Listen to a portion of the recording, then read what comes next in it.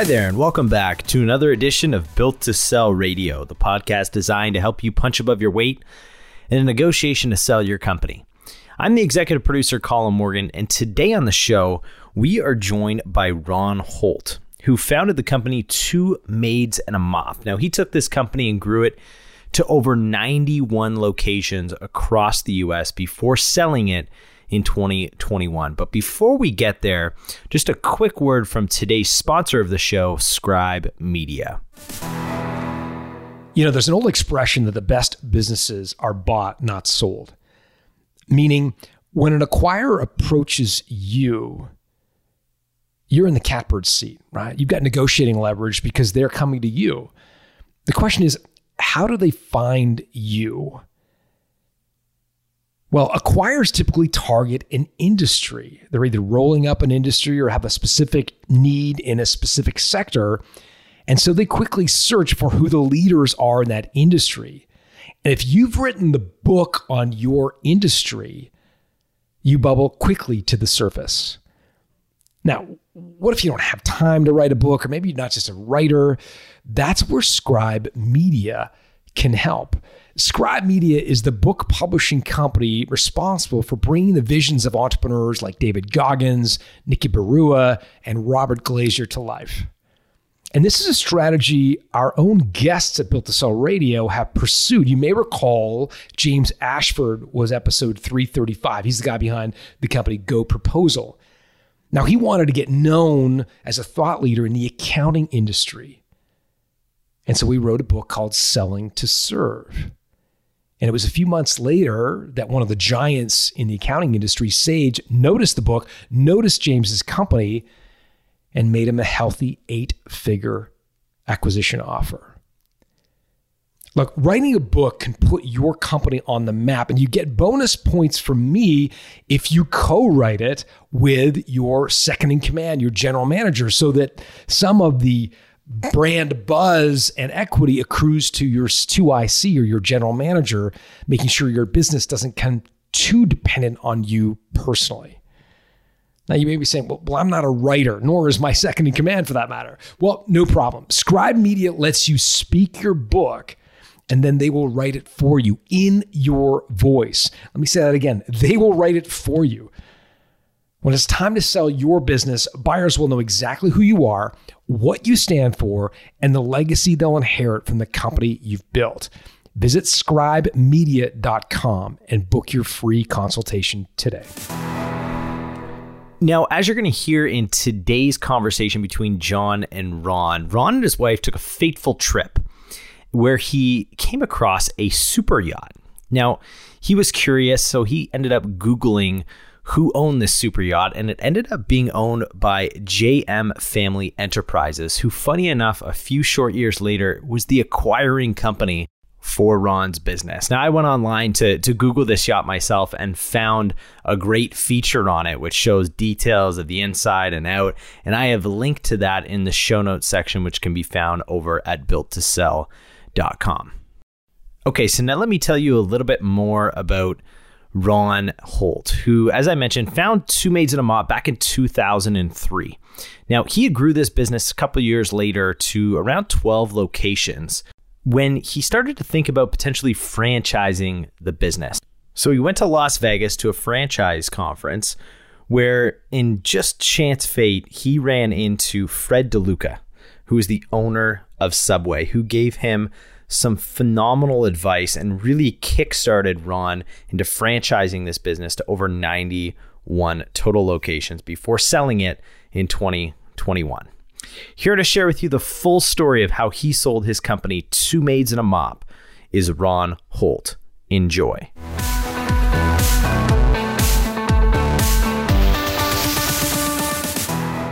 Ron Holt, welcome to Built to Sell Radio.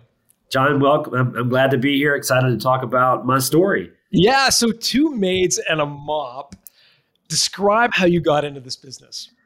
Well, you know, my original dream was to be the next Tom Brady. Turns out he was going to play for another 60 years. So number two dream was a cleaning business. Not really. You know, no one ever grows up to want to own a cleaning business, probably not even a home service business. I was, like everybody, working in corporate America. I was in my 20s in Atlanta, Georgia, and just really not fond of the day-to-day of corporate America. Lots of bureaucracy, meetings, a lot of inaction, and just didn't really have a lot of entrepreneurship in my genes or my background. But I, for some reason, wanted to start a business at some point to get away from the doldrums of corporate America. And when I looked across the landscape, I wanted to be in a business that I felt, one, that would sustain itself, that would be able to keep growing over the course of the next several years to even maybe decades. I wanted to be in an industry that I felt was sort of broken. And I wanted to be something that was easy enough for a C student to succeed in. So cleaning industry it was. I've seen a theme here: football, quarterback, C students. There you go. I'm getting the picture. Yeah. So interesting. So you started this cleaning business. So it's like, as we think about residential, there's a franchise up in Toronto where I'm at. I think it's called Molly Maid. But basically, you can call them and they can come in, clean your house or office. You can have them on subscription, or you can do a one-off. Was that the business model effectively? Yeah, it's all recurring revenue. There's a few one-time jobs, but that was another thing that was really exciting and intriguing to me, is the industry could sort of build on. It's sort of like compound interest. And so you have one new customer at $150. That may seem like a $150 ticket, but if it's 52 weeks, it's really more like whatever 150 times 52 is. How did you sell against or differentiate yourself from the kind of black market, if you can excuse that term, like the off market? I can't think of the right term, but basically people who set themselves up to clean houses that are that aren't under a franchise. They're just independent people who clean houses. So like, how did you That's a good question. differentiate yourself? So early on, I didn't really know. I was, the small business owner just trying to make it. I didn't really necessarily have this plan to build a national empire. I just wanted to make it. I was in Pensacola, Florida. I wanted to be the best cleaning service in Pensacola, Florida. And so my thoughts were to just work harder than all the other cleaning business owners. I felt like I was a little bit, even though I was a C student, I felt like I was a little bit smarter than the other folks in the industry. I definitely was in my mid-20s, so I felt like I had the stamina to do the things I needed to do. I would work nonstop.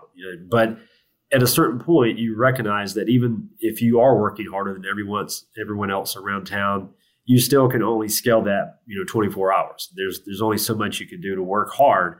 And at some point, as I was building the business and saw the opportunity, I did have this idea and vision to start scaling it. So the scalability of my hard work was just not possible. So I started just sort of looking within and trying to look at other businesses, read books, didn't have podcasts then, but trying to do as many things as I could to learn what can we do to separate ourselves. And I was fortunate to kind of dumb my way into a book called The Purple Cow, written by a guy. Sure, Seth Godin, yeah. Love the book. It's now 20 years old, I guess, but the book's a pretty simple concept.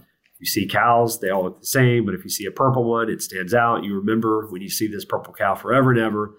It's like a stamp in your brain forever. And so that simple concept resonated with me because I didn't really have my version of a purple cow. It wasn't unique at all, other than my blood, sweat, and tears. So I started looking at some of the weaknesses of the business and the industry. And one of the things that kind of stood out was most of the employees just worked for a paycheck. They just wanted to get paid for the work they were doing, which is an honest transaction. But there wasn't a whole lot of alignment in what they were doing versus what I wanted to do. So I worked hard for a certain reason and a purpose, and they worked hard for a paycheck.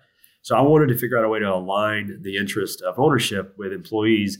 And the thing that kind of popped in my mind is to let customers tell us what their level of satisfaction would be. And then we would use that numerical rating. We graded everyone's satisfaction on a really simple scale of 1 to 10. That number would directly determine what our employees earned. That was their paycheck. And so that to me was one way that we could fix some internal issues, just to get guys to, want to work harder and think like an owner. And then we would be able to package that into a marketing tool that would allow us to separate from the competition and become the purple cow that we were looking to. How did you ensure that your employees didn't game the system. Like we've all been there where someone wink, wink, nudge, nudge says, oh, look, you're going to get a survey from my boss. Sure. Make sure you give me a 10. And of course, being the recipient of that pitch, it kind of leaves me with a bad taste in my mouth. I'm like, now I have to give you a 10. If I don't, I feel like a prick. But that's not my true feeling. Like, how did you avoid getting gamed? Well, so there were various iterations of it. Early on, I actually had I had a lot of bad ideas and a lot of good ones, but some bad ones out there. One of the worst ones was to allow the pay for performance plan to extend beyond just the compensation for the employees, but also for the actual price of the service. And so if you rated the service a 1, which is the worst it could be, then you would pay close to nothing. And so you would be maybe shocked. I was pretty shocked to learn that a lot of consumers gained that to their advantage, and so we had to abandon that pretty quickly. Even after we left that phase of it, there were still a lot of iterations. We called people early on, which is kind of silly to say in 2023, but that's how we communicated back in the early 2000s. And so once we started getting a better way to communicate directly with people and let people know that their paycheck, the people who clean in their homes, paychecks were determined by that, there was a lot more genuine authenticity to that feedback than what you would imagine. So you were transparent. You said, look, this is going to drive their bonus. What do you give them? So you give them a 5. And so we had a sales team. Somebody calls, I don't know if you've ever hired a cleaning company before, but everyone who inquires about cleaning services really only cares about one thing. And it's the first question they ask you: what does it cost? Sure. And so everyone just assumes if you're a cleaning company, you can clean. So tell me how much it costs. So we would pivot within seconds of hearing that question, and we would start talking about our pay for performance plan and how feedback determines our employees' paychecks.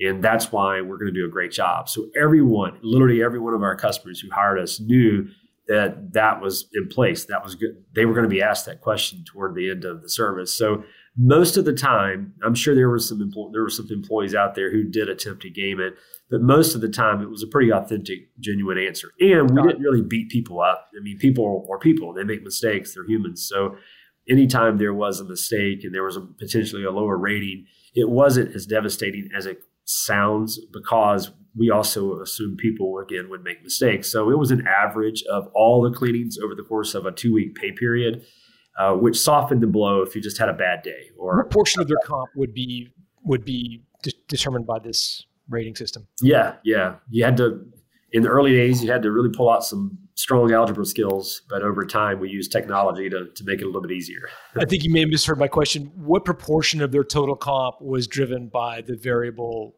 feedback? 100%. 100%. Yeah, 100%. Now we had to respect labor laws. There was minimum wage laws and even overtime laws. But other than that, 100% of their paycheck was determined by that. So if someone's average was a 1, over the course of a 2-week period, they would not earn 0. They would still earn minimum wage.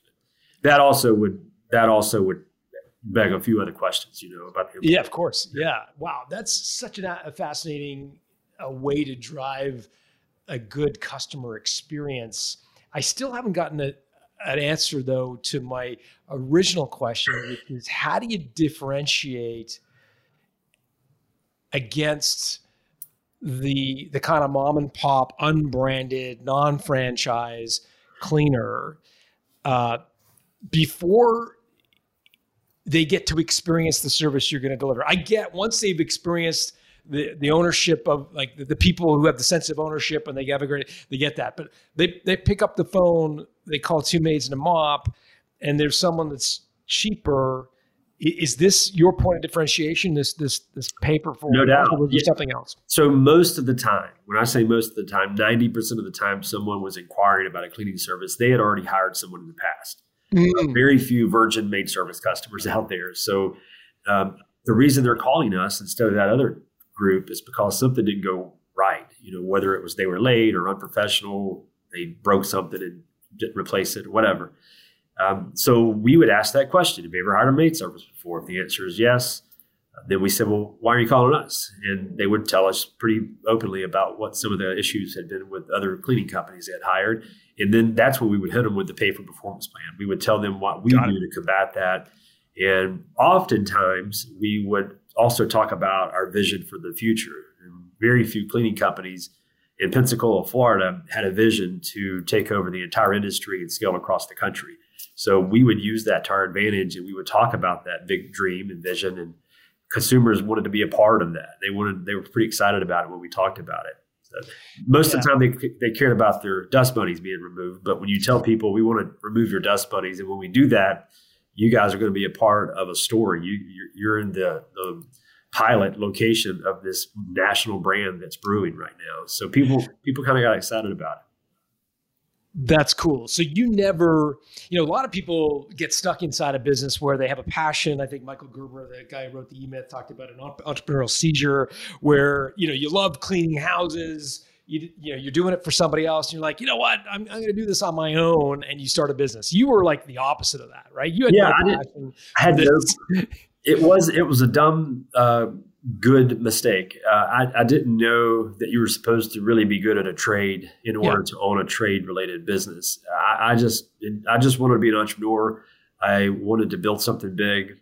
I didn't like corporate America. And, quite frankly, my capital was limited. There was no banks or investors lining up to invest alongside me. So 100% of the business was funded by my own funds, which for a 25-year-old is somewhat limited. So there were certain realities to what type of business I was going to start. But no, I definitely, even to this day, no one wants to hire me to clean their home. That's a fail. So what were the operating metrics of the Pensacola business? So this is before you franchised. Like, just give me top line, bottom line, growth rate, like just the key kind of KPI. Like, what were the key metrics on the business in just the Pensacola location? Sure. So let me give you some backstory. We operated within just Pensacola, just one single location for about 2 years. We didn't have this meteoric rise right out of the gate. In fact, the first several months were very desperate because the business wasn't just rolling in. I didn't know how to market. I didn't know what to tell customers. We didn't have the pay for performance plan in those early days. And I just thought, pretty blue eyes would be enough for people to want to hire us. So we had a tough start, and I had saved about $150,000 over the course of the last several years prior to that to get to a place where we could fund it and get through some of those early growing pains and take it to the next level. And I used essentially every one of those $150,000, which was a lot now, but you go back 20 years, $150,000 was even more, especially for a 25-year-old. So I don't know too many 25-year-olds sitting on $150,000. Yeah, it was very scary. And there wasn't a strong revenue at the top line. There wasn't a bottom line, to even talk about. And so there was a crisis when I had to really look within, because it was just me standing on an island to figure out, is this business even sustainable? Like, forget scaling across the country. Can we even make it with one location? And two things happened. One, this whole pay for performance plan kind of, the idea of it occurred. I was staring at the Gulf of Mexico. I can still remember the moment. I had a tough day, pulled into this little parking lot that was looking at the Gulf of Mexico, beach, white sand, waves, everything. And I had just finished reading The Purple Cow, and I literally had an old school notebook out with a pen, and I was just jotting down ideas. And that's where the pay for performance plan grew from that particular day. The other side of that is marketing. This is going to sound not that innovative right now because, again, it's 2023. But in 2003, this was super creative, especially in the cleaning industry. But 3 letters, SEO, became a pretty important part of our marketing strategy. Again, that's good. People are going to laugh right now and say, everyone does that. But not everyone did that back in 2003. And so I just immersed myself in everything that could be SEO. And within just a few weeks, honestly, it doesn't happen that fast anymore. So if anybody wants that secret, there's no way to do it in 2 weeks. But back in those days, if you put the work in, then in just a few weeks, you could literally be at the top of a local community's rankings for free. And so we started generating a lot of qualified leads very quickly without having to do a whole lot of investment towards those. And when we got the phone calls, the magic happened and people hired us. Once that happened, that was about 3 to 4 months into the business, then revenue did experience that meteoric rise. And so we finished the first year with a grand total of $110,000 in revenue. So it's not a lot, but fast forward to the next year, we increased revenue by 5 times that. We had just over $600,000, in fact, in revenue. And that all occurred very quickly. We went from how am I going to make payroll 3 months in to, when are we going to open store number 2? Just a few. And how much of that would flow to the bottom line? Like, what would have been your EBITDA margin on 600? Yeah, we were a standalone business. We had pretty strong margins, about 25 to 30%. Oh wow, okay, yeah, great. So yeah, I was in a position to pay down debt. Do I go buy a boat? It's in Florida, of course, or do I invest in our second location? So you probably know. I know the answer to that question. Yeah.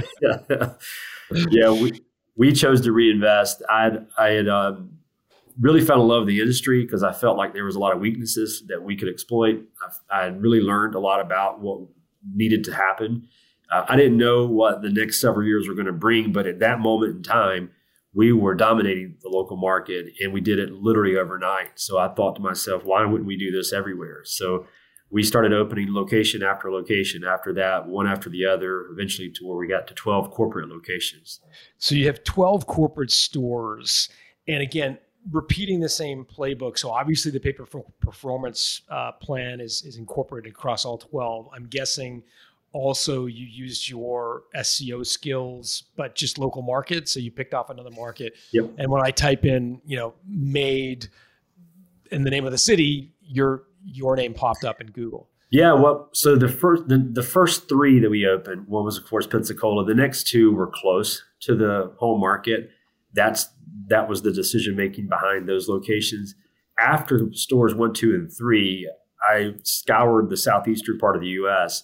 and tried to find the biggest opportunities with the least amount of SEO presence by the maid service, the local maid services, and so.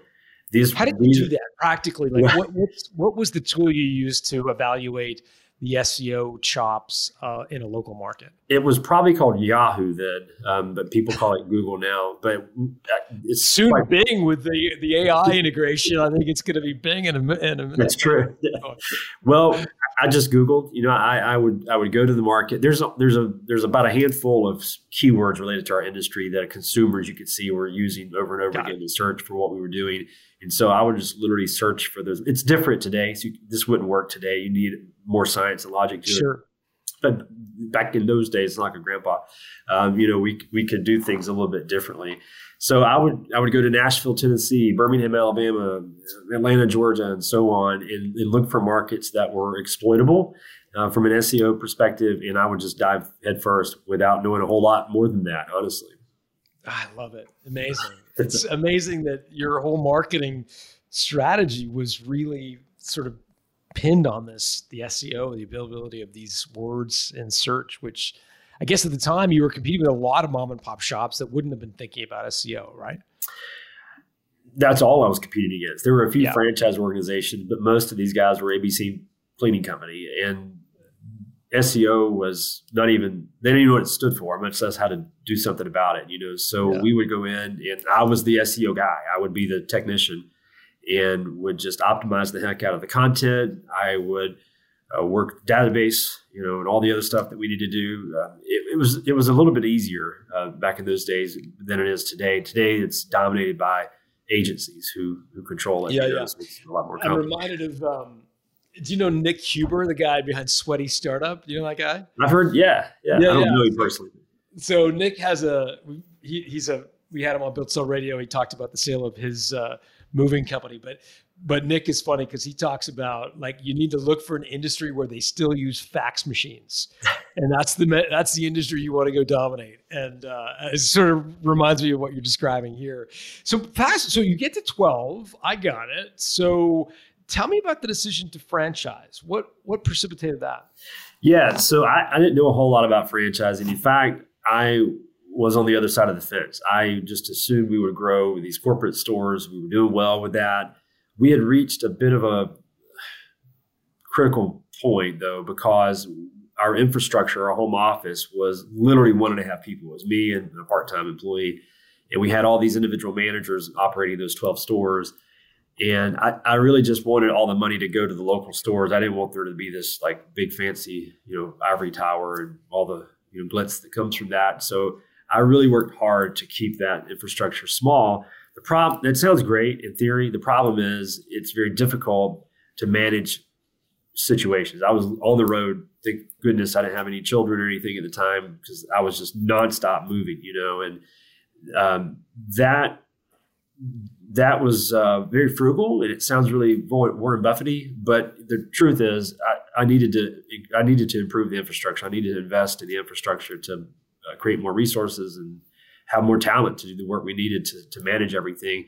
And I wasn't really prepared to do that. I just didn't want.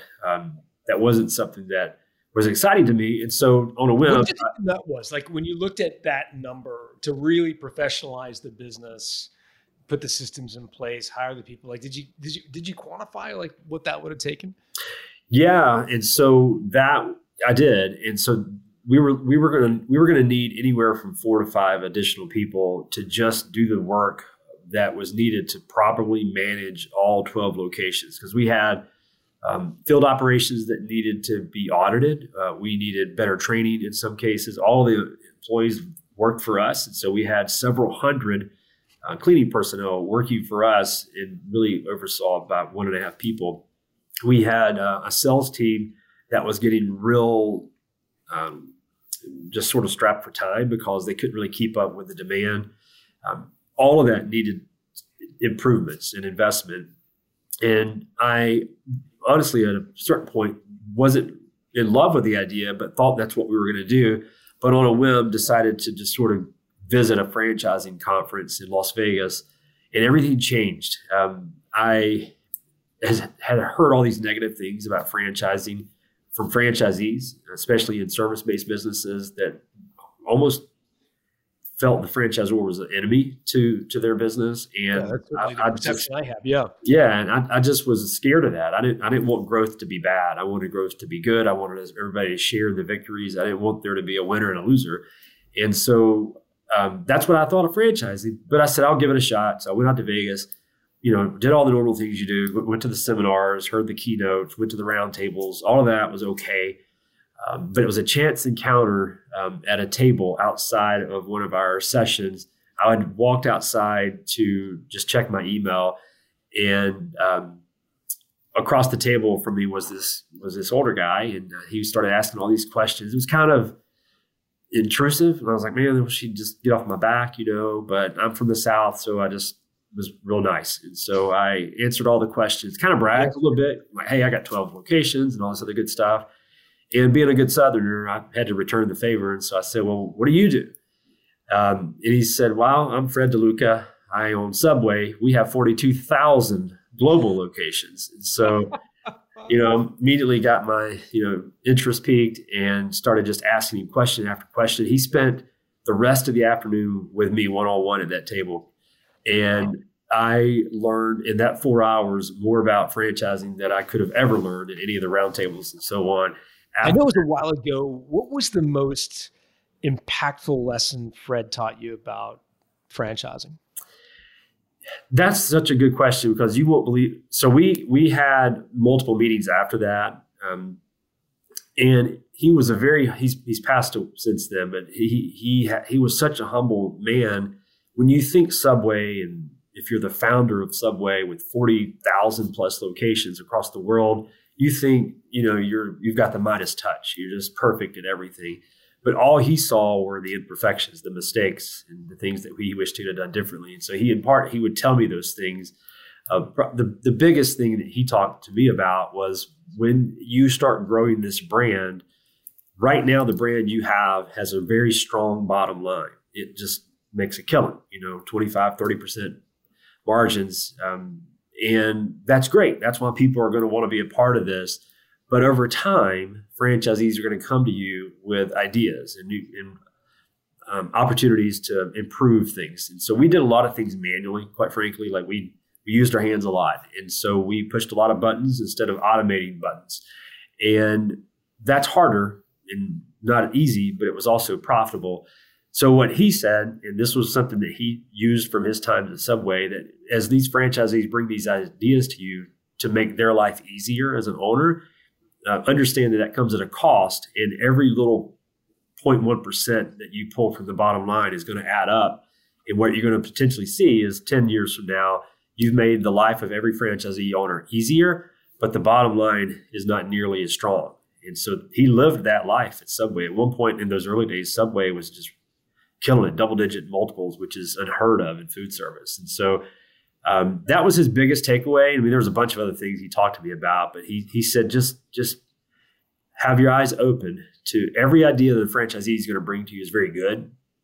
But usually it's not how to make more money. It's how to make life easier. So that's a really interesting tip from a legend. Where did it go from there? So assuming that Fred, the lights switched on after Vegas and you decided to go ahead and franchise it. Yeah. So he taught me that you can be a good franchisor. Franchisees shouldn't hate you. Doesn't mean they'll always agree with you, but there can be two winners in the franchisee-franchisor relationship. And I believed him, so I went back and said, that's what we're going to do. And so we had those 12 corporate locations. We had since relocated to Birmingham, Alabama. And that was at the time sort of the center of our footprint. And my wife's from Birmingham, and so it just made sense to relocate there. So we kept our Birmingham location as our one corporate store, but all the other 11 we franchised to different people. And that was step one. That was we didn't want to sell to people, startups. We just wanted to get these 11 transitioned into franchise owners, managed locations. And that took us about a year. It took us a little bit more than a year, in fact, because we didn't know really how to sell franchises. We didn't know all those things that we take for granted now, because that seemed like back of hand stuff were all new challenges for us. And so after the year or so that it took for us to transition all those new locations, then we started looking to franchise new locations, the markets we had yet to open in, which was a whole other mountain to climb, because that was a unique situation for us as well. But what were the basic metrics? Like, how much did a franchise cost up front? And then what was the rev share? Just give me the ballpark. Sure. Yeah. So that didn't change a whole lot over time. Those early franchisees that purchased our corporate stores really were purchasing the business more than the opportunity. And so there were different terms for them. What about the new guys after the 12? Yeah. All the new guys would pay a initial franchise fee. That was the right to the dirt, that you own an exclusive zone, exclusive area of zip codes. You receive training support, both pre-open and after you open ongoing. All of that was in return for that, we had a 6% royalty that we charged. Sorry, what did they pay for the dirt, like the territory, the kind of upfront fee? Yeah, so that did change over time, but anywhere from $30,000 to $40,000 for the territory. Typically, a territory was going to be somewhere between 500,000 to 1 million people or so. Sometimes early on, the early franchisees were very fortunate that we didn't know what the heck we were doing. And so we would have sold the entire state of Texas probably to somebody. So we sold large territories early on, and we had to shrink those later on. Yeah. So you got them down to 500,000 to 1 million population. So 30 to 40 up front, 6% royalty, and then there was like a sales and marketing fee of some sort. Yeah. So there was a 6% royalty. That was all the support, training, and everything. There was a 2% what we call ad fund fee. Everyone in franchising pretty much has one of these. That's if you see a TV commercial for a household brand that's a franchise, that's usually the result of the investment in this pooled collection of money. And so there was 6%, 2% ad fund fee. We were very accustomed to managing the corporate locations, and so as a result, we could do a lot of the things in-house. We didn't outsource a lot, in other words. And so we had our own internal marketing team. The software that we used, we had created ourselves with our own team of software engineers. All of the support people were former managers of those 12 locations. We just brought them into the home office, and so they helped with field training and support. And so most of the things that we did were from our two hands. There wasn't a ton of outsourcing. Got it. And again, when when if you had a franchisee buy a franchise of Two Maids and a Mop, early, I'm sure there was investment, but once they'd sort of made the investment and got the thing up and running, like in year 5, like would their operating metrics be similar to what you had in Pensacola, like $600,000 on the top line, 25% margins? Like, was anybody able to replicate that, or was it not quite as lucrative? Yeah, I mean, like anything, revenue scales. So the larger the top line, typically the larger the bottom line. But sure, you would need revenue to pull off a lot of that. Early on, there was not a ton of profitability. Typically, there wasn't a lot of positive cash flow during the first 12 months. That was all a ramp-up period. But sure, yeah, I mean, most of the folks were able to get to a place where they weren't quite replicating what we did at Pensacola. You got to remember, we weren't paying royalties. We did all the work ourselves. Yeah. So once we introduced that 8%, that 6 and 2%, it did reduce the margins a decent amount. But they were typically, for a high-performing franchise, you typically saw 20% margins. So, great. Yeah. Great. Not all of them, of course, and there were different markets dictated a few margin changes. Operators, a franchisee may decide to buy a boat, and so that would pull the margins down. And how did you deal with their ability or not to sell their franchise to somebody else? Did you allow them to do that? If so, how did you govern that relationship? Yeah, no, we applauded that, celebrated that, because that meant they were having a successful exit. We wanted people to make money, So if there was 2 ways to make money, we felt like you could earn dividends or distributions from the cash flow, or you could sell the business, or both, I guess. So we wanted people. If you wanted to sell, that wasn't a scary topic for us. We wanted to talk about it and go celebrate it when it happened. But I know with a lot of franchise systems, the franchisor has the right to veto the deal. Effectively, they have to approve the new Absolutely. Buyer. Did you guys retain that right? We would always vet the new person. So if someone said, "Hey, I want to sell my business," we'd say, "Okay, let's talk about what that valuation may look like. Let's talk about what that process looks like." There were different ways to skin that cat.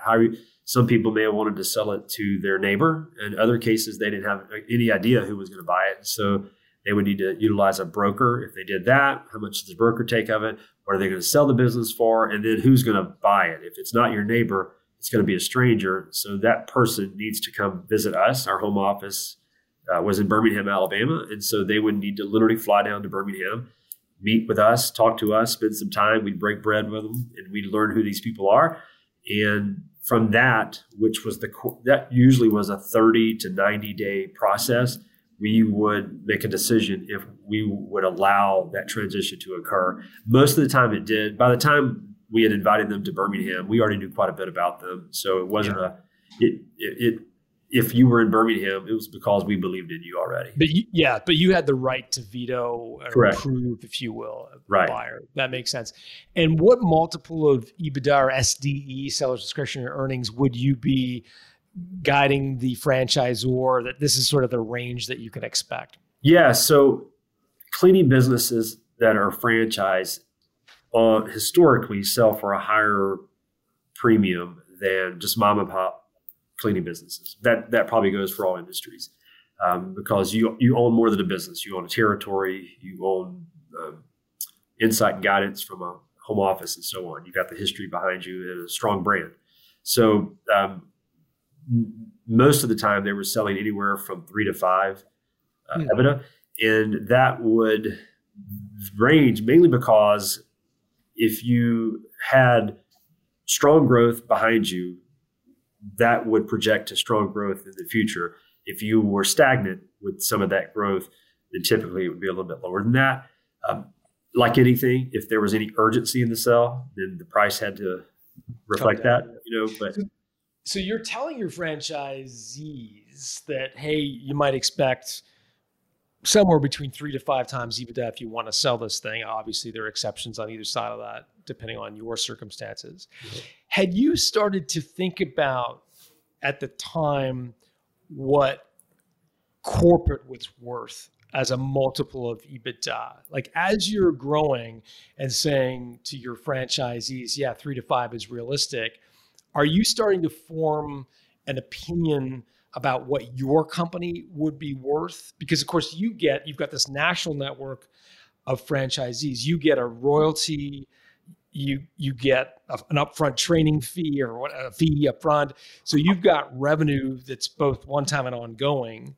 Are you starting to get any sort of sense of what your company might be worth as a multiple of EBITDA or revenue or something? Well, what I learned, once you sell a few franchises, every M&A group in America calls you.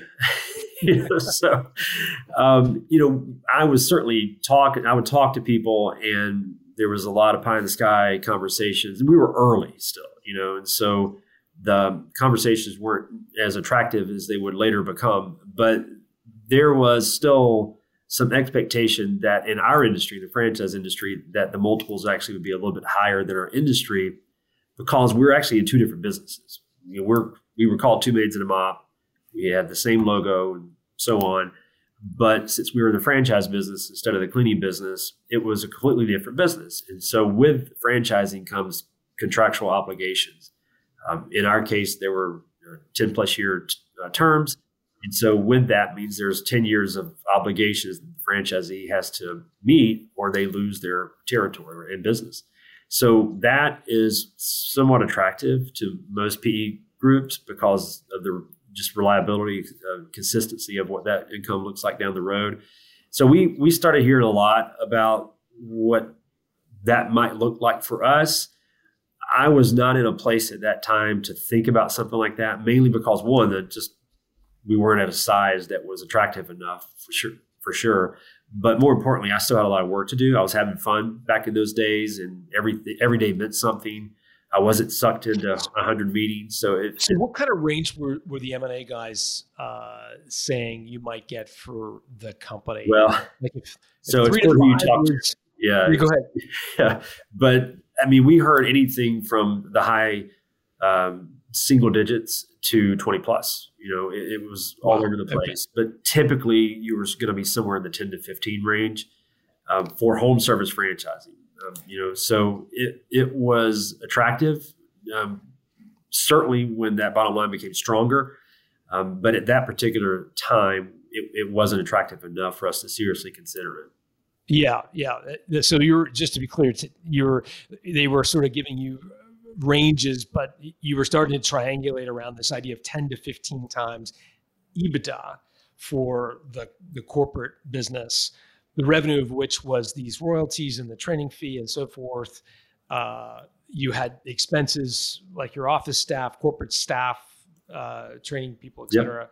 And then a bottom line profit. Mm-hmm. And how profitable was the business, the corporate engine? Like, did you continue to have these sort of 20 and 30% margins, or did that drop as you hired more people? Yeah, those margins are typically lower for an early franchisor because you have more than two, but you have two primary streams of revenue as a franchisor early on. You've got royalty, which we talked about before, is 6%. That's great. That becomes a real cash cow for you if you do your job. But early on, most of these businesses outside of the 11 that we transitioned, most of these were startups, and most cleaning companies don't just jump out of the box, immediately. So we weren't making really enough money from the royalty stream to cover what we needed to do as a franchisor. So the other revenue stream are new franchise sales. And so that really is what drove us early on. The problem with that is M&A companies, PE groups and so on aren't real excited about that revenue because that's yesterday's revenue. They want tomorrow. Right. Yeah. So we were paying the bills. We were making some money, but most of that was due to the franchise selling. And we needed time for the royalty stream to catch up and to do its magic. So got it. We were making money, and from just a bottom line perspective, we were making a lot of money, but it wasn't the right kind of money. Yeah, that's interesting. So if I'm reading this correctly, you're growing like stink. You're going from 12 to 40 ultimately, 40 location, 40 franchises. Did I get that right? Well, 40 million in revenue, Yeah. 91 franchises. Yeah, ultimately we had 90 plus. They're doing great now. The guys that purchased them were even 100 plus. So I'm excited. Yeah. Okay, so you went from 12 to 91 franchises. So every time you sell one of those franchises, you get that nice 30, 40 grand worth of cash flow, nice bump. But when it comes to the value of your company, people looking at it saying, yeah, that's one time. That's not helpful. What we want to see is the royalty, that's 6% coming in from all 91 franchises. That's what is going to really drive value, because we know that's going to continue because it's 10-year contracts and they're not going to want to give up their franchise. So they're going to keep sending you that 6%. Yeah. So our job was to foster that growth. We had to provide the right kind of training, support. We had to be as close to a business partner, our franchisees, as we could be without actually being a business partner. And that meant coaching. That meant some tough love every now and then. It meant celebrating a few successes. It meant partnering strong performing franchisees with below performing franchisees.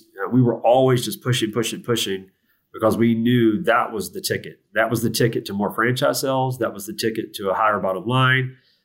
It meant everything. You can't sell a franchise if your franchisees aren't making money. Yeah, so it's too public and transparent, right? They talk and there's all sorts of reporting. Yeah, no, for sure.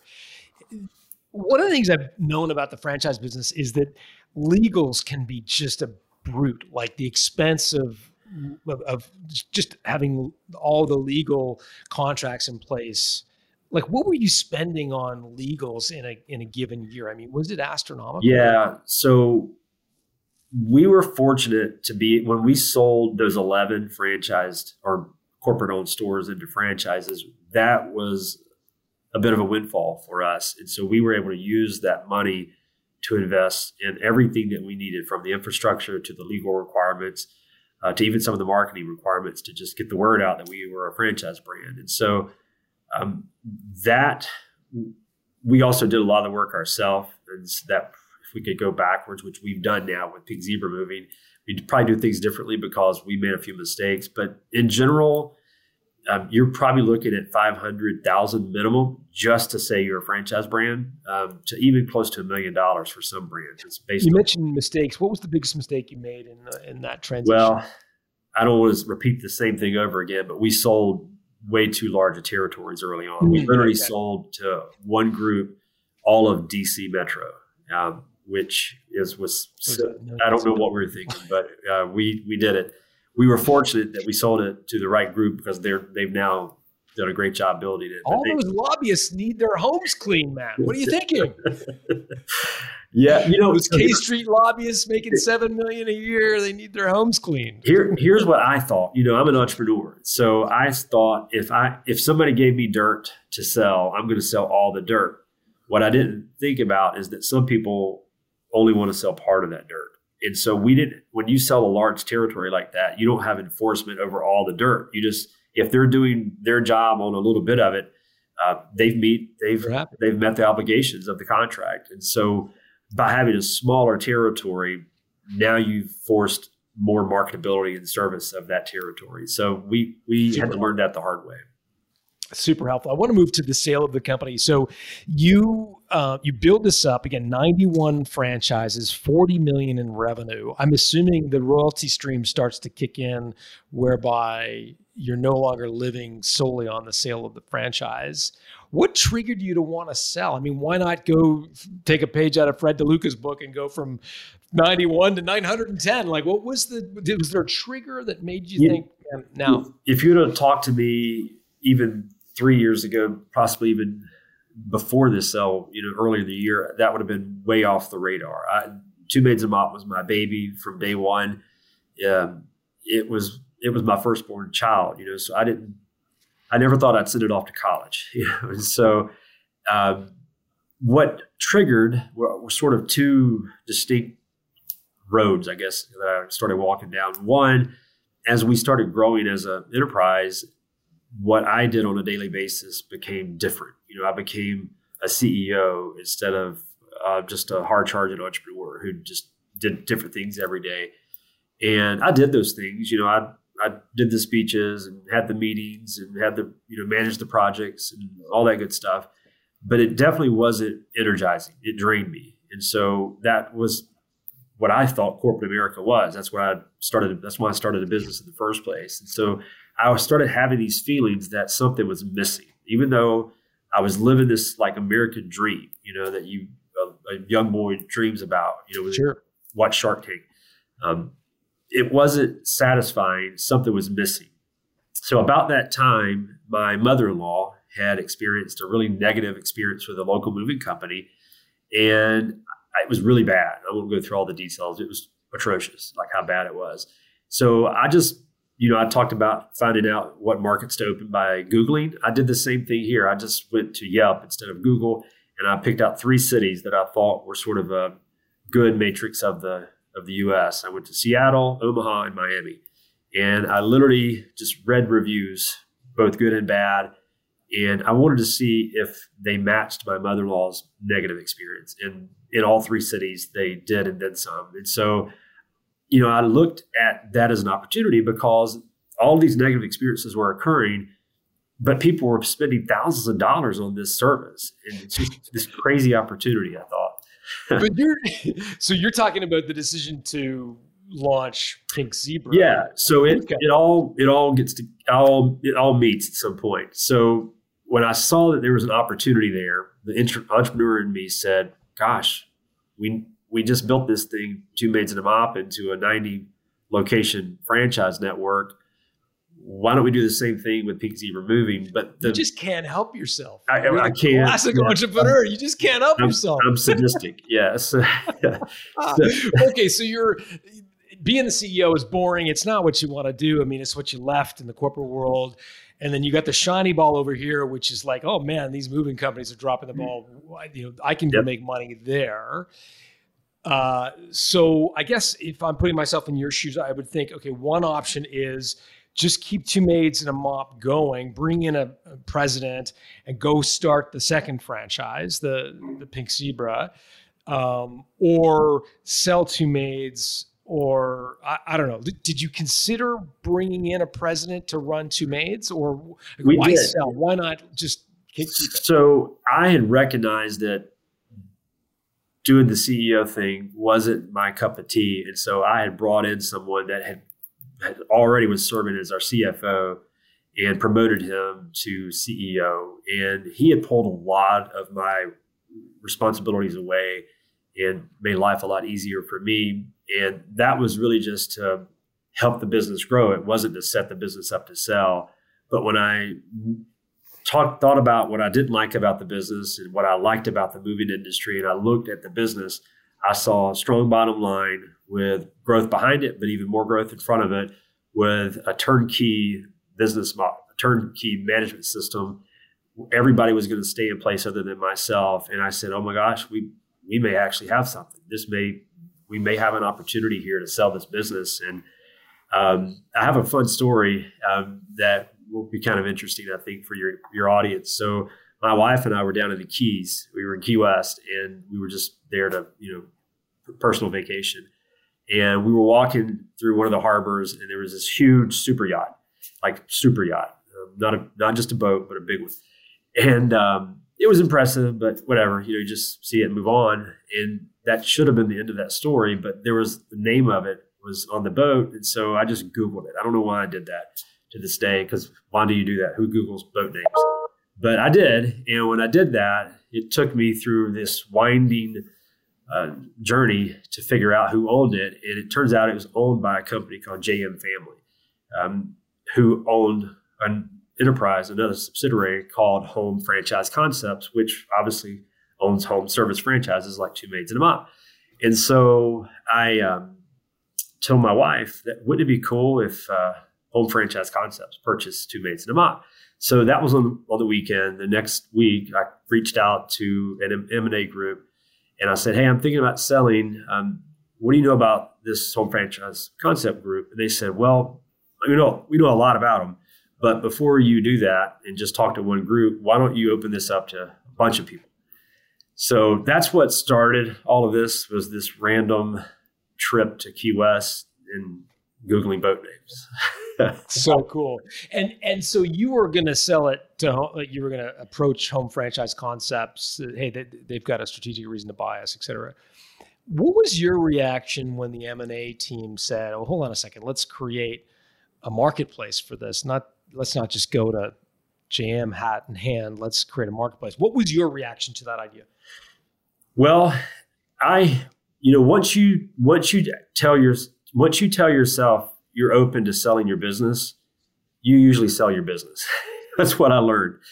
It's hard to go back, And so once I entertained this idea, that's where all of my energy went, So we were still running the business and doing all the things we had to do, but I had made that mental switch to say, okay, there's going to be a life after Two Maids and a Mop now. And what do I need?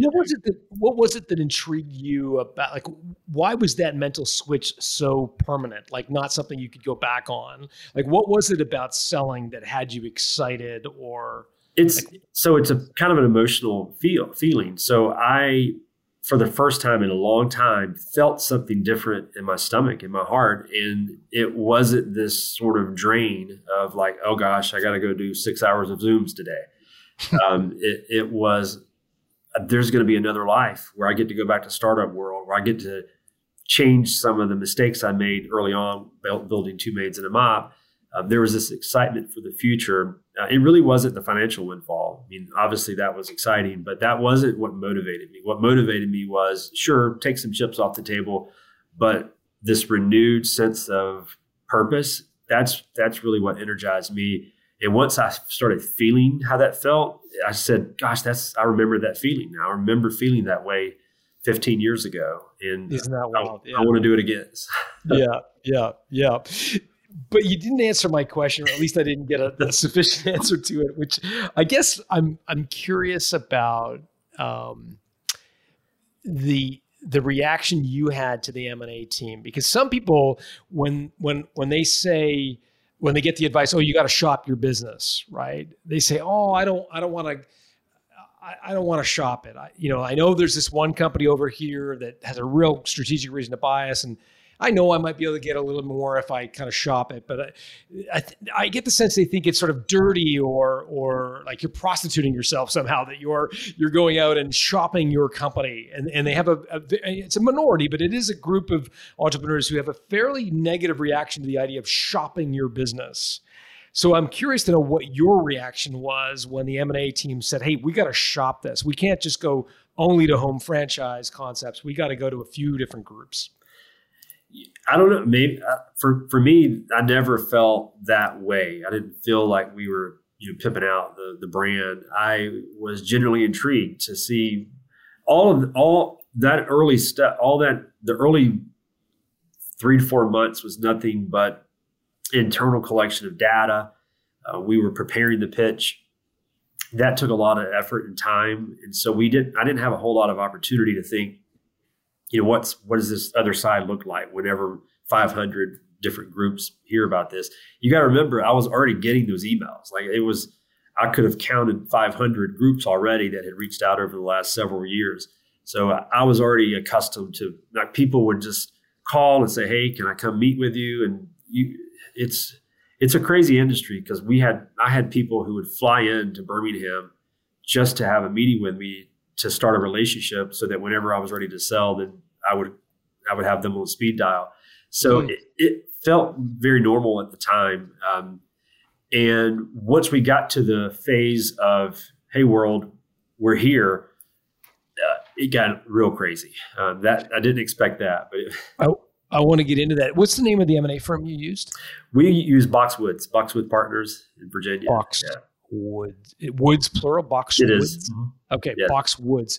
So how many different organizations did Boxwood shop you guys to? Did they have a short list of people they sent the teaser to? Like, how many? So they specialize in franchising and even have not a sole focus, but a pretty strong focus in home service franchising.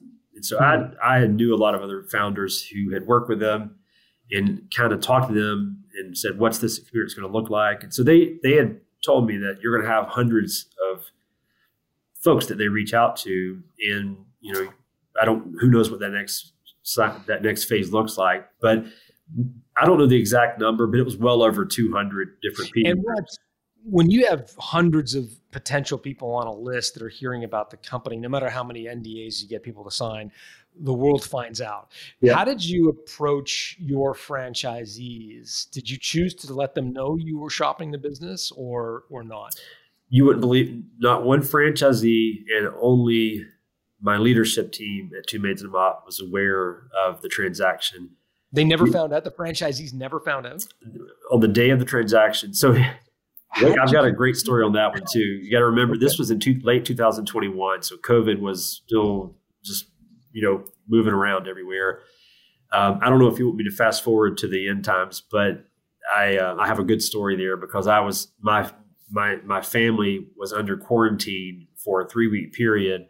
And during that 3-week period, the transaction completed. And so I had to announce this to my team and all of our franchisees by Zoom. I couldn't even. Oh my gosh. I want to get to that. But first, I'm curious to know, again, 91 franchisees, you got 200 potential groups that Boxwood's talking to you about buying this company. Almost always someone would find out. So you must have been, or Boxwoods must have been very good at their work because these franchisees, if I'm understanding correctly, never found out. No, and I feel like that's because it's two different worlds. The franchisees don't run in the same world as a lot of the franchisors. Did you feel guilty at all? For sure. Oh, no doubt. I was nervous. I was scared, definitely guilty. I sort of felt like I had abandoned my child. All the emotions. It wasn't, I still remember the day the money arrived and it didn't feel like I thought it would feel, it wasn't bad. In fact, the group that purchased, I love, they're amazing people. And if I had to do it over again, I would do it all over again because of how great they are. They wanted, and looks like they are treating the brand like it's their own as well. So it wasn't that because I sold it to someone who didn't respect it like I did. It just felt like I did this for 20 years, so for 20 years of my life, I built this from the ground up, and all of a sudden it had gone the next day. So it was an emotional day for me, oddly, because I didn't expect that. I didn't expect to feel that way. Yeah. Well, we'll get into that in a sec, but just walk me through the deal. So a couple hundred potential bidders. How many formal offers, like letters of intent, did you receive? We had 12. So how this worked this way. We had multiple phases. The very first phase was sort of a tentative, soft, are you interested? And from those several hundred, we had, I don't know the exact number, but probably closer to 50 people that said, okay, let's learn more. And then once they said, let's learn more, then we kind of we started soliciting offers. All of this occurred, by the way, in about 2 to 3 weeks. Wow. It happened very fast. And from those 50 or so, we had 12 actual offers with LOIs. And there were some quantitative factors to consider, money, in other words, the terms, but there were some qualitative things to think about as well. Thankfully, one of those 12 was Home Franchise Concepts, because that was really who I was targeting from day one. But when you think about the 12, what was the range from the low to the high in terms of offer, like on a percentage basis? Was it like plus or minus 10%? No, it was 50%. Like it was a huge range, or there were. I'm going off memory now. There were 3 offers that at the top were sort of in the same ballpark, and then at the very bottom, it was just ridiculous. Get out of here.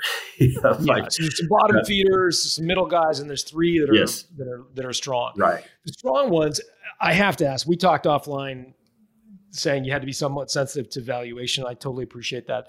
But if you can share any details into the multiple of EBITDA range you were looking at among those 3 offers, can you give us any sort of sense of what range those fell into? Yeah, unfortunately, I cannot disclose any of the terms of the transaction. I can tell you that recent history says that franchisors especially in the home service space, sell for 10 to 20 times EBITDA.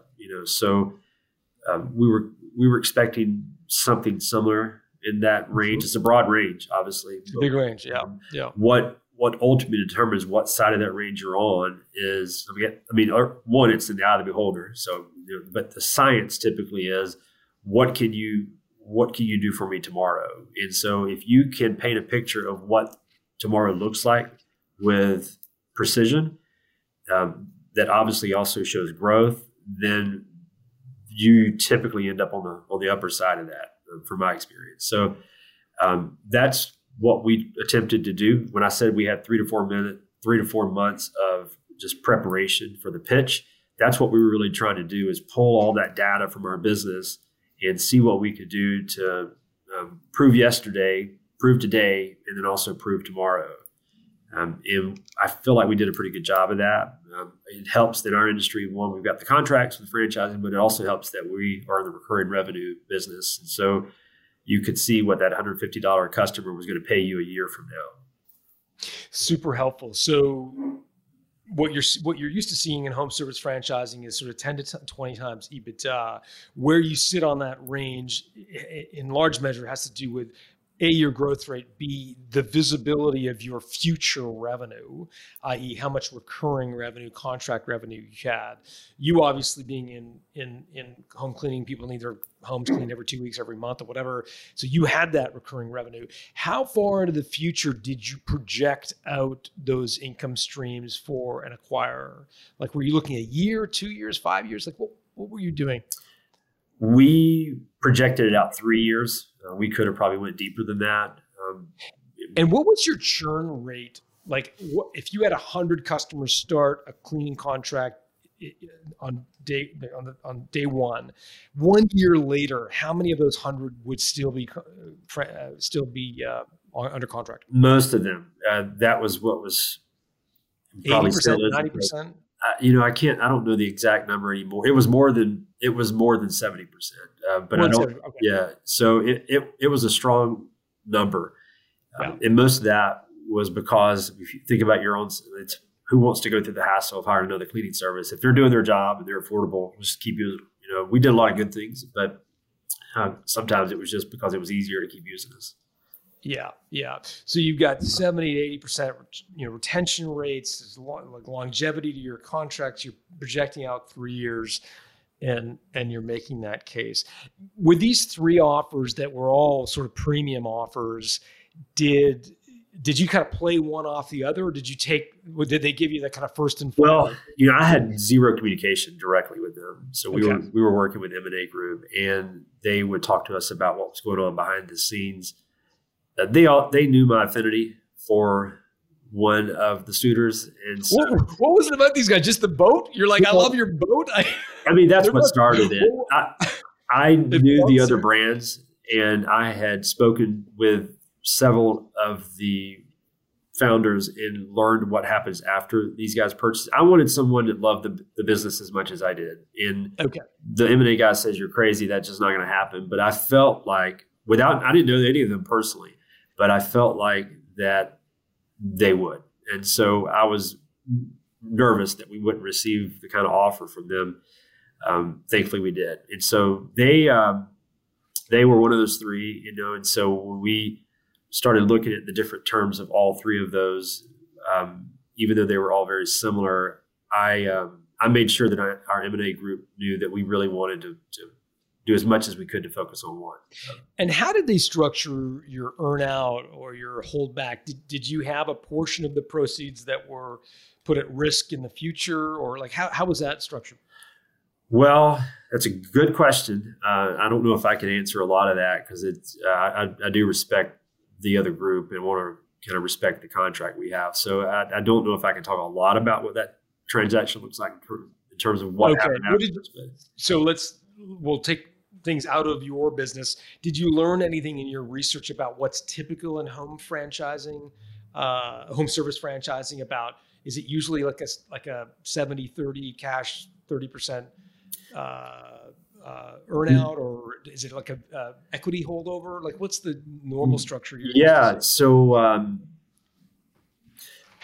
there, I don't know what today's market looks like, but at that particular time, the group we were working with, M&A Group, kind of gave us a briefing on what the industry kind of looks like. And at that particular time, it was a different time. I know it was just a year and a half ago, but it was the height of the market, and so there weren't as many earnout opportunities as there were even, a year or two before that, or maybe even historically. But at that particular time, most of the deals, from what I understood, were cash based, and mostly at least. And so I don't know what today looks like.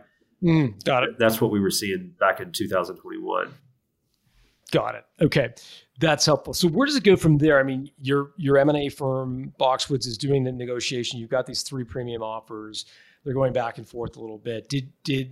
Was there any sort of final climax to this negotiation where you all got in a room, or I know that you told Boxwoods, look, we really like home franchise concepts. Yeah. So ironically, I don't know if ironic is the word, but we had a strong bid from one of the wrong ones.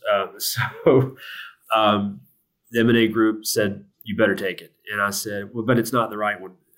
And so this was all happening on a Saturday. Sorry, I missed what you said in the very beginning. You had a very strong offer from who?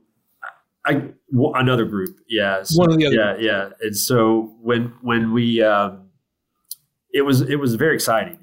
This was all happening very quickly.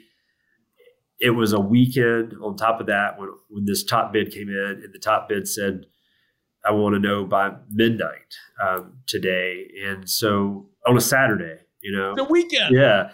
So I said, well, we got to reach back out to the group I love, and so that communication occurred, and good things happened very quickly on that Saturday. And so we were able to go a different direction, but it was the most exciting Saturday of my life. I can tell you that.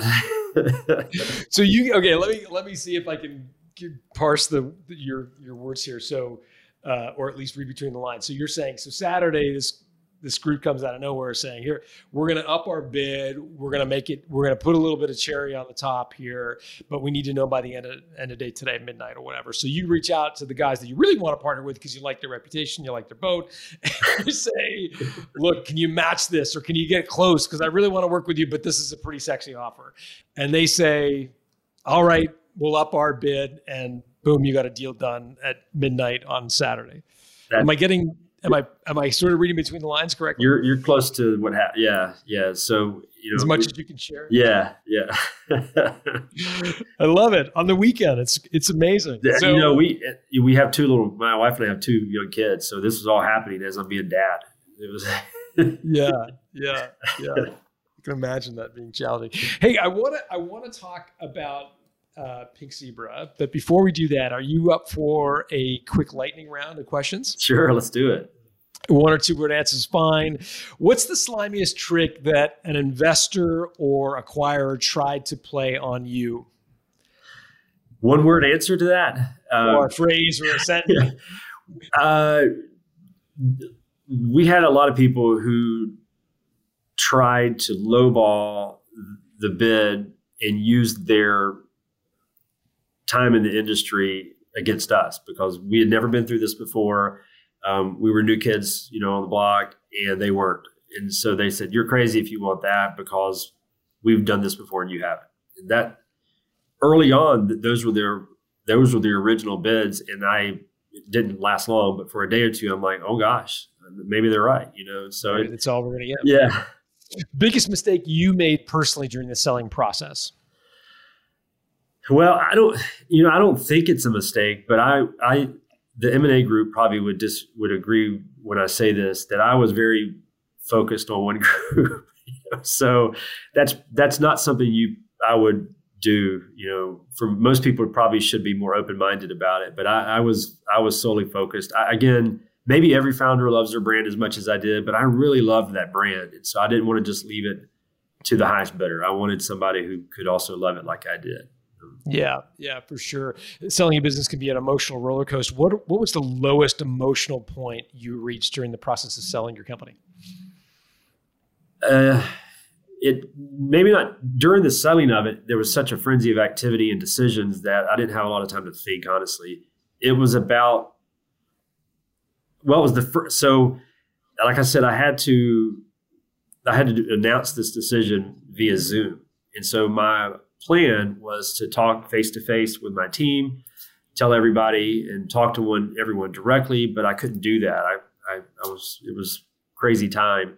And so I couldn't visit the office until 2 weeks after I made the announcement.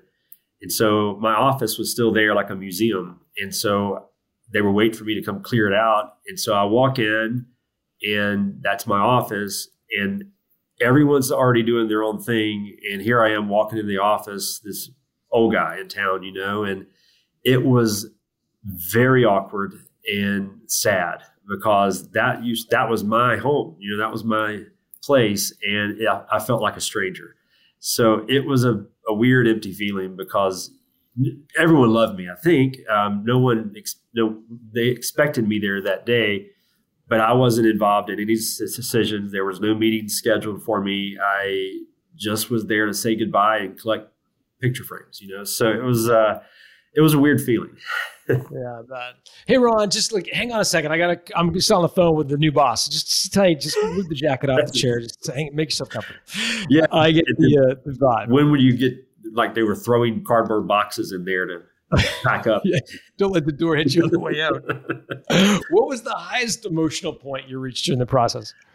Oh, well, you could probably guess on that one. It was the day the funds showed up.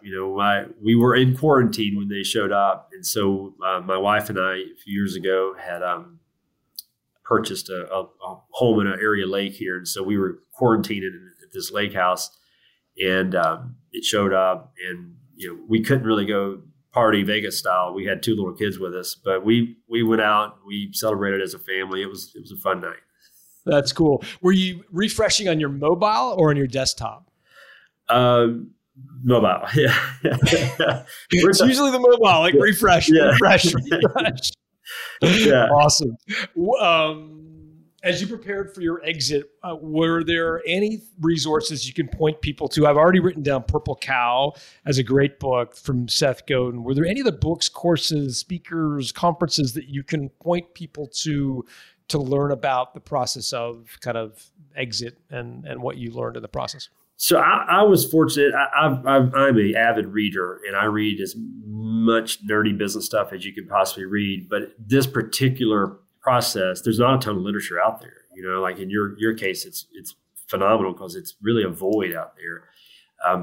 However, I was fortunate to meet Boxwoods many years ago. They're very present at industry events, and you have these informal conversations. You hear them on the stage, and you talk. So I learned a lot about the process by just being active in our industry. So that's what I would probably advise: is find your industry, attend some of those conferences, and learn. Yeah, that's great advice. I want to underscore that for my listeners. Being part of your industry is a great thing to learn, but it's just an amazing thing to be there for the connections you make, the M&A world, et cetera. It happens at the industry conference. So great that you did that. What did you celebrated with your family during quarantine at the lake house? What did you buy yourself as a trophy to commemorate the win? This sounds gross when I say it out loud because I just said we have the lake house, but we doubled down on that. We bought a beach house, and so so you got the lake house and the beach house. We like water. Okay. Did you get a boat? We have a boat now. It's sort of Is it the same size as the JM one? No. Not even close. But we do have. What kind of boat? It's a fake boat. It's a pontoon boat, so it's not a real boat. Like a party barge. Yeah, you're not going to go, fight the waves of the Gulf of Mexico in it, but you can putt around with the kids and have some fun. Yeah, great place to watch the sunset and stuff like that. Well, I'm thrilled. I'm glad to hear you bought yourself a trophy. And you're not just sitting on the boat because you've scratched the itch. Your mother-in-law had this terrible moving experience, and now you're off building another business, Pink Zebra Moving. Describe this business. What I love by the name, the name. I see the nod to Purple Cow, Pink Zebra. There you go. Tell me about this business. Yeah, so it's a moving company. We exist for a purpose. That's one of the things when I look back to Two Maids and a Mob, there was a lot of growth, and our purpose was really to to just build a national brand, an empire. We want to do the same thing here, but we want to do it for a certain reason. And so what we want to do is disrupt this industry by delivering what I call unique and remarkable customer experiences. We just want to create a better, more positive customer experience. And I feel like that's missing. That's a real problem in this industry. Even some of the largest movie companies out there create some pretty negative experiences for its customers. The average ticket can be in the thousands. We have plenty of people who spend $10,000+ on their move, and when it's all said and done, they don't like it. They actually regret it and wish they didn't have to do it. But then when it's time to move again, they hire another movie company and spend $10,000. So we feel like there's an opportunity to disrupt this industry. Most people, when they disrupt an industry in 2023, do it by writing code.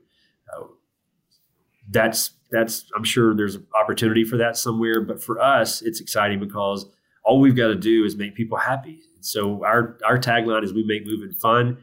We intend to do that. We surprise people. We entertain people. I kind of call us the Disney of moving. We put on a show. It's a real stage, like a theater, when we show up at a home. And as much as I love growing and scaling and doing and recreating the magic that we had at Two Maids and a Mob, what's most exciting to me is to be able to change something about an industry. If I look 10, 20 years, 30 years from now, if this industry, this moving industry is different because of us, that's the legacy I want to be known for. Awesome. The company's called Pink Zebra Moving. Give us a website to go to. Yeah. So if you're a consumer, just go to pinkzebramoving.com. If you're interested in the franchise opportunity, pinkzebramovingfranchise.com. We'll give you all the information you need to know about the investment, what your expectations will be as a franchise owner, what we do to train and support you, how do we get you open. So pinkzebramovingfranchise.com. You'll learn as much as you can about this business and our opportunity. Awesome. And we will put both of those links in the show notes at builttosell.com. Ron, if people want to reach out to you personally beyond Pink Zebra, do you accept LinkedIn connections, or are you a Twitter guy? What's the best way for people to reach out to you electronically? For sure, LinkedIn. I'm a nerd, like I said earlier, so I am one of those guys that lives on LinkedIn. So reach out. I receive requests all the time to learn more about my exit and learn about franchising. Franchising is a unique industry that either you know a lot about it or you know nothing. And so if someone's interested to learn, I'd love to help them. Great. And Ron's got a relatively common name, Ron Holtz. So I'll put the connection to Ron's LinkedIn profile in the show notes at Built to Sell, so you can grab that there. Ron, thanks for doing this. Congratulations. Oh, thank you. Anytime you want to ride on a pontoon, let me know. Come on down. You might regret that. Thanks for doing this. Thanks, John. And there you have it. I hope you enjoyed John's conversation today with Ron Holt. If you did and you're not subscribed to the podcast, be sure to hit that subscribe button wherever you listen to your favorite shows. For show notes, including links to everything referenced in today's show, including the super yacht feature, which I have shared with you, head over to builttosell.com, where not only there you're going to find that, but also definitions for all the technical terms referenced in today's podcast. Also a note, if you don't want to listen to the podcast and you would rather watch it to kind of get some of those emotions and feels from the guest, you can head over to our YouTube page, which is at Built to Sell Radio, where there you'll not only be able to hear this interview, but you'll be able to see Ron and John's reaction throughout the entire thing. So go ahead and visit our YouTube page, which is at Built to Sell Radio. If you know of someone like Ron who'd be a great fit to be a guest right here on the podcast, you can actually nominate them by heading over to builttosell.com/nominate. There you'll have the chance to nominate someone else or yourself to be a guest right here on the show with John. Special thanks to Dennis Labataglia for handling today's audio engineering, and thank you to our community of certified value builders who help us bring our message to you. Our advisors are experts in helping you build the value of your company. To get in touch with an advisor or learn how to become one yourself, head over to valuebuilder.com. I'm Colin Morgan. We'll talk to you again next week.